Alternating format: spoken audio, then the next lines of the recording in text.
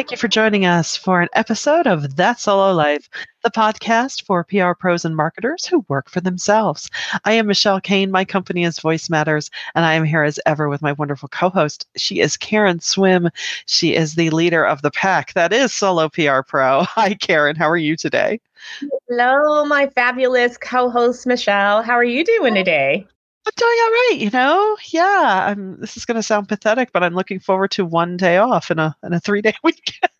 Yes, you are, and I am so glad that you're doing this for yourself because you have worked far too many days in a row. So I'm so proud of you for taking some time off. As we do. We're kind of all type A and conscientious, and the world can't possibly stay spinning if I don't pay attention to it. Like, who am I? Get over myself. Yeah, I stink at this. Unless there's like a concert to go to somewhere or somewhere to be, I am just terrible at taking time, which could be a podcast for another day. But today we're going to talk about clients in crisis. Yes. and they better not have any on the day. I love this topic. I mean, and I'm excited that we're talking about it. Yeah. And that may come as a surprise to people because we've really been living in crisis mode for the past year. But this is by far one of my favorite topics. Yeah, and we were inspired actually by a blog on soloprpro.com. We've got Jess Lawler in charge of rounding up our fabulous smarties. And we have the blog right now is 5 Solo PR Pros Advise on Crisis Comm. So we really crowdsourced and asked some of our own to just kind of weigh in with their tips on how do you deal with a client crisis. And, of course, you should be prepared. I mean, that goes without question. I think, however, in the moment, it's good to prepare yourself, right? Yeah. Just know you have that part of your brain at the ready that if something hits the fan for your clients, that you've internalized some of this so that it becomes instinctual. I really liked what Joe Culata from What's Up Communications said was, the first thing he tells a client when dealing with a crisis is do not lie. Yeah. Because they're going to find out. They're going to find out. Yeah. Especially in this day of instant, everything's breaking news. And you will be found out if you lie. So please don't do that. Well, you said something that I think is really key. So as communicators, we write crisis plans for our clients. We have them practice scenarios. We update them. And our whole reason for doing that is, number one, to proactively prevent unnecessary crises, to have policies in place so that things don't escalate. But we want it to become muscle memory for them. So we make them practice it. We make them revisit it. We make them review it. We assign roles so that when something happens, people are not trying to create the wheel. They're just following the playbook. But what you said, I think, is something that we don't talk about very often. And it's equally important. As a communicator, we need to have muscle memory as well to be able to instantly go from muscle memory. And that means internalizing all of these same principles. And I think that that's something, I don't hear many people talk about. I hear us talk about prepping clients, but not prepping ourselves and making sure that we are ready to go into counselor mode immediately. So it's more than just directing your client like, okay, we have a plan, but it's also making sure that you can tap into that immediately. So I love that you said that, and we should call that out for sure. Absolutely, because you want to be the one to sail into the room and rally your troops who are your clients. They're looking to you in that moment to lead the way of like, okay, here we go. Now, we've got our spokesperson. You're going to make a statement at 3:00. We're going to issue it, here, put it online and blah, blah, blah. You have to project that ease and authority so that they are confident in what they're saying. The thing about crises is they never come along and say, okay, so next Thursday at 3:30, the bottom's going to fall out of your day. No, it's usually surprise. There are some times, depending on what's happening in your client's world, that you may know something that's coming down the pipeline. But for the most part, it's definitely usually something unexpected as far as what or when. Yeah, I think we can anticipate a lot, right? Based Right. on clients and industries and historical context. And, one of the things that I am so adamant about, and I sometimes feel like I'm just so repetitive in counseling clients, is that I think that two pillars that are super critical to avoiding crisis and then to efficiently managing it when it happens, not if, because Hmm. crises do happen, is number one, having a systematic structure of ethics. Oh, I, goodness, yes. anybody who's ever heard me speak on ethics has heard me say that a foundation of ethics is your defense against crisis. And the Hmm. reason that's so important, because it's not just about doing the right thing, it's really systematically understanding what are your values? What do you value as a corporation? Because what you value helps you to make decisions about what's right and what's wrong. And while, ethics is, a moral philosophy, there can be some areas that are not so black and white. If you make blue balloons and your values are blue balloons make people feel calm and they make people happy and they're great for birthday parties, but then someone else may say, well, balloons are terrible for the environment and they harm birds and we hate balloons and they're, environmentally unfriendly. What you value is going to be different from another brand that's fighting against that. But if you know that, you can have a foundation that ensures that everything that you do as a company is aligned with what you truly value. And you could be super specific about what's right, what's wrong, what's acceptable, and what's not. But here's the second piece that I think I've seen a lot this year is you also need to have a very strong internal communications Oh, program. I absolutely. am horrified by how many people Don't. focus on the external and don't have an internal comms program. Hmm. That's a recipe for disaster. If you're not communicating to your own people, you're not articulating things, you're not engaging them, you're not making them part of the company, you are headed for a crisis for sure. Because, so many crises, and I point this out to people because there are economic statistics that back up why ethics and internal comms is so important. Leaders that communicate are trusted. Leaders Hmm. that are trusted don't have ethical issues. You've got to have two-way communication. If you have two-way communication, your people are going to line up behind you. I mean, now, this also requires you to be an ethical leader. You can't be somebody who doesn't have integrity and expect people to follow and do what you say. But Right. having that having that ethical foundation married to the internal communications is going to set you up for success. And, Yeah. when we look at lawsuits and, customer complaints, you can always trace it back to cracks in one of those things. I So if couldn't. you don't allow those cracks to form, you're going Yeah. to have a measure of protection. And you're also going to build, trust equity with your audiences. Things are said all the time against people. And sometimes, you know what? Companies make mistakes. But if you have established a history of trust, your audience is going to support you and they're more likely to be forgiving, particularly when you're honest about the mistake. You're doing something to correct it. And you've shown that you genuinely did not want to make this mistake and that now you're going to fix it. But that takes time. It's like putting a deposit in a bank. If you don't make any deposits, you got nothing to withdraw. I couldn't agree more. Couldn't agree more. And in fact, as you were speaking, I was thinking, yeah, and it's not just laying the groundwork for believability now in this moment. It's you have to walk your talk from day one. Yeah. Because, I can think of companies just now in my head of if they had, let's say it's, a meat company that has salmonella issue. I could go both ways depending who I think of. I could think of some and think, oh, well, yeah, that's why I don't even buy their product. And I could Yeah. think of others of, oh my goodness, I know they're ethical and I know they care. So I'm not going to worry. I'm going to trust that they're going to take care of this. And I am horrified along with you of some of the lack of internal comms, even of, I didn't know we were doing XYZ in the community. And I'm thinking,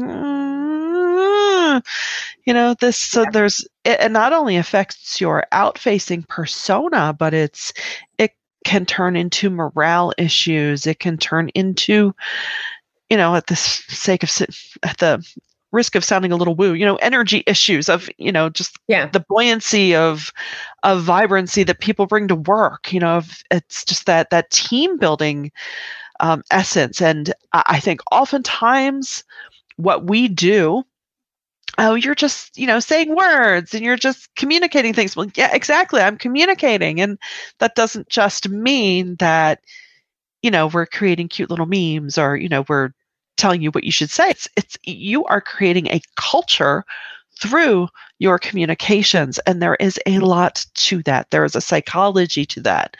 Yeah. There is a thoughtfulness, and it does have economic impact. So it is so important to make sure Chip reminds us that employees can be your biggest asset or your biggest weakness in a crisis. And he is 100% right.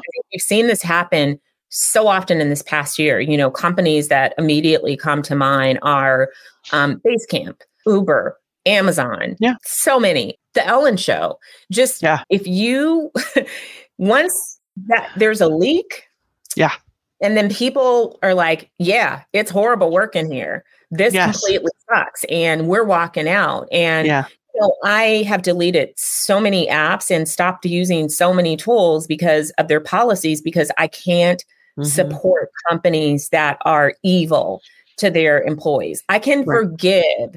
I can absolutely forgive mistakes, but I cannot forgive a pattern of unethical behavior and abuse toward employees. Just not going to do it if I know about it. I'm sure that there are things that are happening that I'm not aware of, but if I become aware of it, then I feel accountable to follow my own values. So I think that Chip, hit the nail on the head.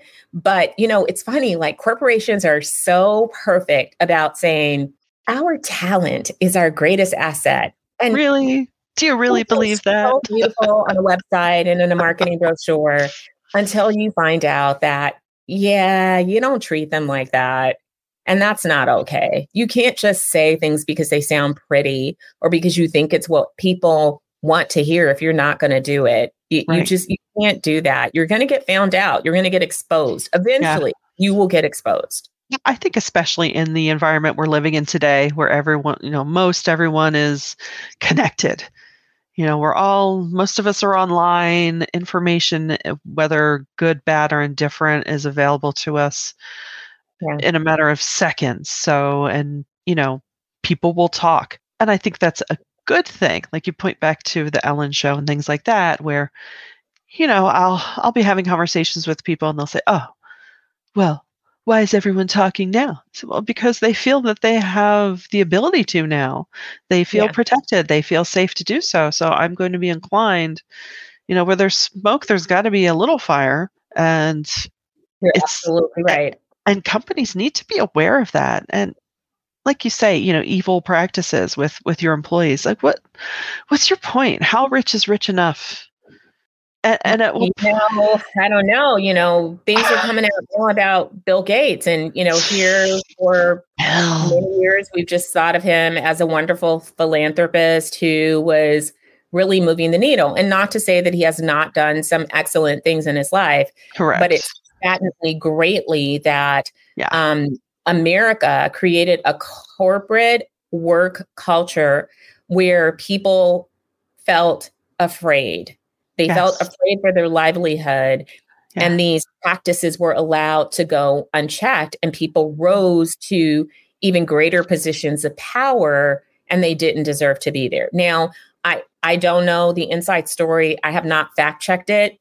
So please do your own research and be discerning about media sources and check on it. But there are reports emerging that, are disturbing. Some of them appear to be false. And I don't want to get into his marriage because the way I feel about that, none of my business. Right. But the behavior with employees, and when more and more people continue to step up, those are concerning. And as communicators, those are things that you absolutely should be talking about with your clients. Totally. It's really, you liken it to attorney-client privilege, right? It's like we're in the cone of silence here. I don't know how many times I've said this on the show already. I don't need to know everything. I really don't want to know everything, but I need to know everything. It's the only way we can help you, guide you. And I don't say this in a cover-up way, but it helps us protect you, mostly from yourselves. It's like, no, you can't say that way. You might feel that. Say, type it up. Yes. Don't hit send. Yes. Completely agree. Don't say it out loud. We should absolutely be pre-qualifying clients based on these issues as well. I love that. True. One of our very smart PR professionals, she's no longer a solo. She's doing great work in the public sector, but she's still part of our tribe, Allison Kenny. And she started a topic of discussion the other day about vetting startup clients. Mm-hmm. What are the things that you look at? Because And I love the discussion because she was thoughtful in, okay, what are the tools that you're using to research the leadership and research their experiences and their backgrounds? And I think that, as PR pros, we do have to feel good about the clients that we represent. I absolutely believe that they should align with our own values, that it should be work that we take great joy in doing, that we have some expertise that we can apply, that we can get results for them. But I also think that, you shouldn't feel icky about representing somebody. And if you are going to work with a company that maybe there's not a lot of public record and it's, a startup, that you do have to ask the hard questions about their leadership style and things that they believe. Ask, because if you don't, and that client turns out to be a nightmare and completely unhinged, and trust me, I've seen and heard things that have curled my hair, then you're going to be putting yourself and your reputation into a position to have to defend something that you don't even believe in. So that is so true. Yeah. I mean, ask. Don't be afraid to ask. And then don't be afraid to turn down work that doesn't align with who you are. Right. I think it's so important what you just said of, some of the stink will rub off on you. And you have to make sure, okay, is that what I want to be known for? I mean, some people might want to craft their business that way of, hey, I can get anyone out of anything. And that's fine if that's your choice. But yeah, you want to make sure that they aren't doing anything too untoward, that you don't want to be, at the end of the day, either associated with or finding yourself in a position where you are the one crafting the defense for that. So I guess it's almost like, do you want to be a prosecutor or a criminal defense attorney? Well, not entirely. But anyway. In this environment that we live in, I also think it's important to really kind of measure your own bandwidth about what you have the capacity to deal with right now. One of the hardest challenges for me over this past year is working with clients managing crisis in certain areas like DEI, because it's required me to immediately shift into, balanced professional that's completely neutral, and to be able to quickly assess the issues and to give advice with issues that are absolutely impacting me. And it's why I understand all the statistics around DEI professionals and why there's such a high rate of burnout, because you are both the person impacted, but also the person tasked with fixing the issues. And I don't want to minimize how difficult that is. Same for, there could be gender issues. Perhaps you are a woman who is having, and maybe you have suffered harassment, workplace harassment or abuse, and now you're having to manage these things in your professional realm. And so be honest with yourself about what you can really take on. And it's okay. I'm fond of saying lately, just, never be afraid to say no, never be afraid to walk away, and don't be afraid of not being able to do everything. It really is okay. Right. You can't get worked up about this stuff. No, but you do need to protect yourself and your psyche and just your sanity too. At the end of the day, just making sure not to do, maybe, just know, okay, well, I can handle it with this client, but with that client, let me bring someone on board who can offset that. Yeah. Because I love that Chip always comes in with the perfect soundbite. Oh, this is great. So smart. He is He's one of my favorite people. And I honestly learned so much from him. And just, he makes me better. Chip is one of those people. It's like, you make me so much better. And, you pull me up. You make me rise. I love that. He better be careful. We're gonna have him on again soon. So look out, Chip. We are. Yes, we are. Do you want to read the quote, or should I? Oh, where to go? There we go. He said, "You may be able to attend church only on major occasions, but you can't profess ethics only when you're in a crisis." That's right. Smart man. Your sins will be found out. Yeah. But, I also want to talk about the opportunity as public relations professionals, especially these days. Everybody wants tier 1 media. They want business media. They want media relations. If you're able to take a step back and point out those cracks in a client's foundation, you're able to create richer engagements that are going to be more valuable for you as a professional, but as for the client as well. Because let's face it, media relations, we know that it's a steady drumbeat and that you can gain momentum, but it goes and it comes. And getting, a Wall Street Journal hit or a New York Times hit today is not going to mean much in 5 years. It's, something that you have to continue doing. But when you are actually setting up an organization with a strong foundation for success, with an ethics infrastructure and with a strong internal communications program, that's something that's going to continue to pay off in dollars and cents. And as PR professionals, we are often tasked with tying what we do to economic impact. That's one way of doing it. And there are all sorts of statistics and metrics out there that support that work. But I also personally find the engagements that allow us to go deeper and to really use our expertise to be so much more rewarding than just media relations. You get a little bored. I like to use my, not to say that you're not using your brain for media relations, because it requires a lot of creativity, and a lot of persistence and building relationships. But I like to exercise other parts of my brain is what I'm really trying to say. Like, we need variety. Yeah, you need a little variety. And I find that very rewarding when I can go deeper. And, I find that a lot of times within that, I get to lean into a lot of leadership, mentoring, and coaching, which I personally enjoy. Maybe you don't enjoy that, but if you add this and you become more strategic, which is something one of our Solo PR Pro members, Jennifer Hudson, talks about all the time. She is the strategic communications expert. She is the queen. She has courses on it. She talks about it. She speaks on it. She's highly in demand and she's so smart and really knows her stuff. If you really become more strategic, you are going to have richer, longer lasting, and more profitable client engagements.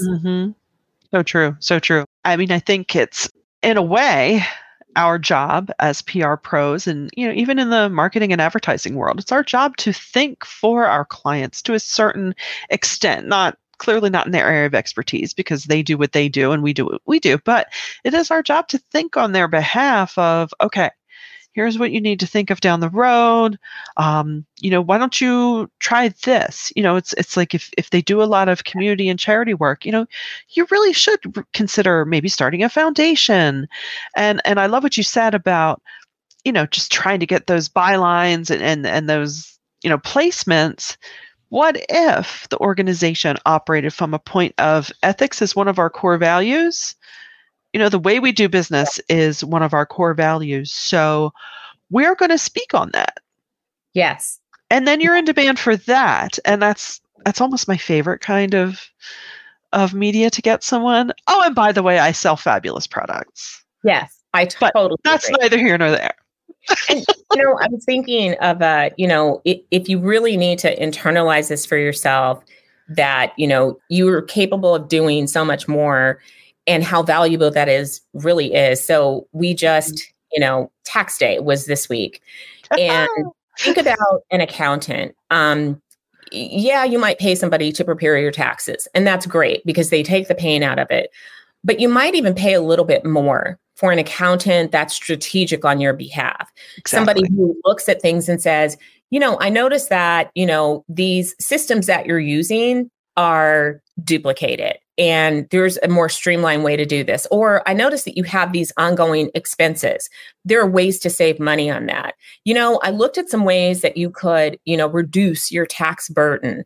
You want somebody that's thinking ahead for you, somebody who can say, this corporate structure worked for you early on, but I think that you should consider this. So we want those strategic counselors, and we're willing to pay a little more for that because the rewards are going to pay off. We're going to get our return on investment. But somebody who just does the task, we'll give them money, but do we really value them? Because no, if somebody else comes along and they are going to do the task and they're going to do them cheaper, you might change because it's task to you. But when you are doing more than task and you're really getting into the strategy, that has a greater value. Oh, that's so true. I mean, what you outlined is exactly what I look for in any service professional. I've told my accountant many times, please treat me like I'm a 4-year-old. Because in this arena, I am. Just lay it out and tell me it's going to be okay. But and I think we have that opportunity to be that to our clients. And I'm sure many of you listening are doing that. You're looking for those opportunities of, hey, this would be a great direction for you to move in. I think, it would position you well and might increase your sales, which is what you always want, or, grow your business. So I think it's key. It's key. So I think that everyone in our audience wants to do this and maybe doing it on some level. But I also think that the majority of our audience can relate to getting in a spin cycle because clients are like, give me this, give me that, give me this. And you're just busy. You're managing your clients and you're just delivering results. And then you look up and you're like, how did I get here? I mean, I too have been guilty of that. Like, how did I get here? This is not even what I want to be doing. This is stupid. Right. So today we hope that we've given you some things to think about and to remember how smart you really are and how valuable you really are to your clients and how much more you could be getting in engagements, not only in terms of dollars and profit, but in terms of fulfillment. I couldn't agree more. It's, these are the pep talks we need to give to ourselves as well as to each other. And it's so true. We get so busy in the deadlines and the this and the that. And you just stop and think, I know even just lately I've been thinking, am I tracking all right? What's happening? And that's okay. That's good. It's good. It's why we should take an hour. Promise yourself you're going to take even 30 minutes every week and just think about your business and see how that does. And let us know about that at soloprpro.com. And if you have enjoyed this episode, please do share and subscribe. And until next time, we thank you so much for listening to That Solo Life.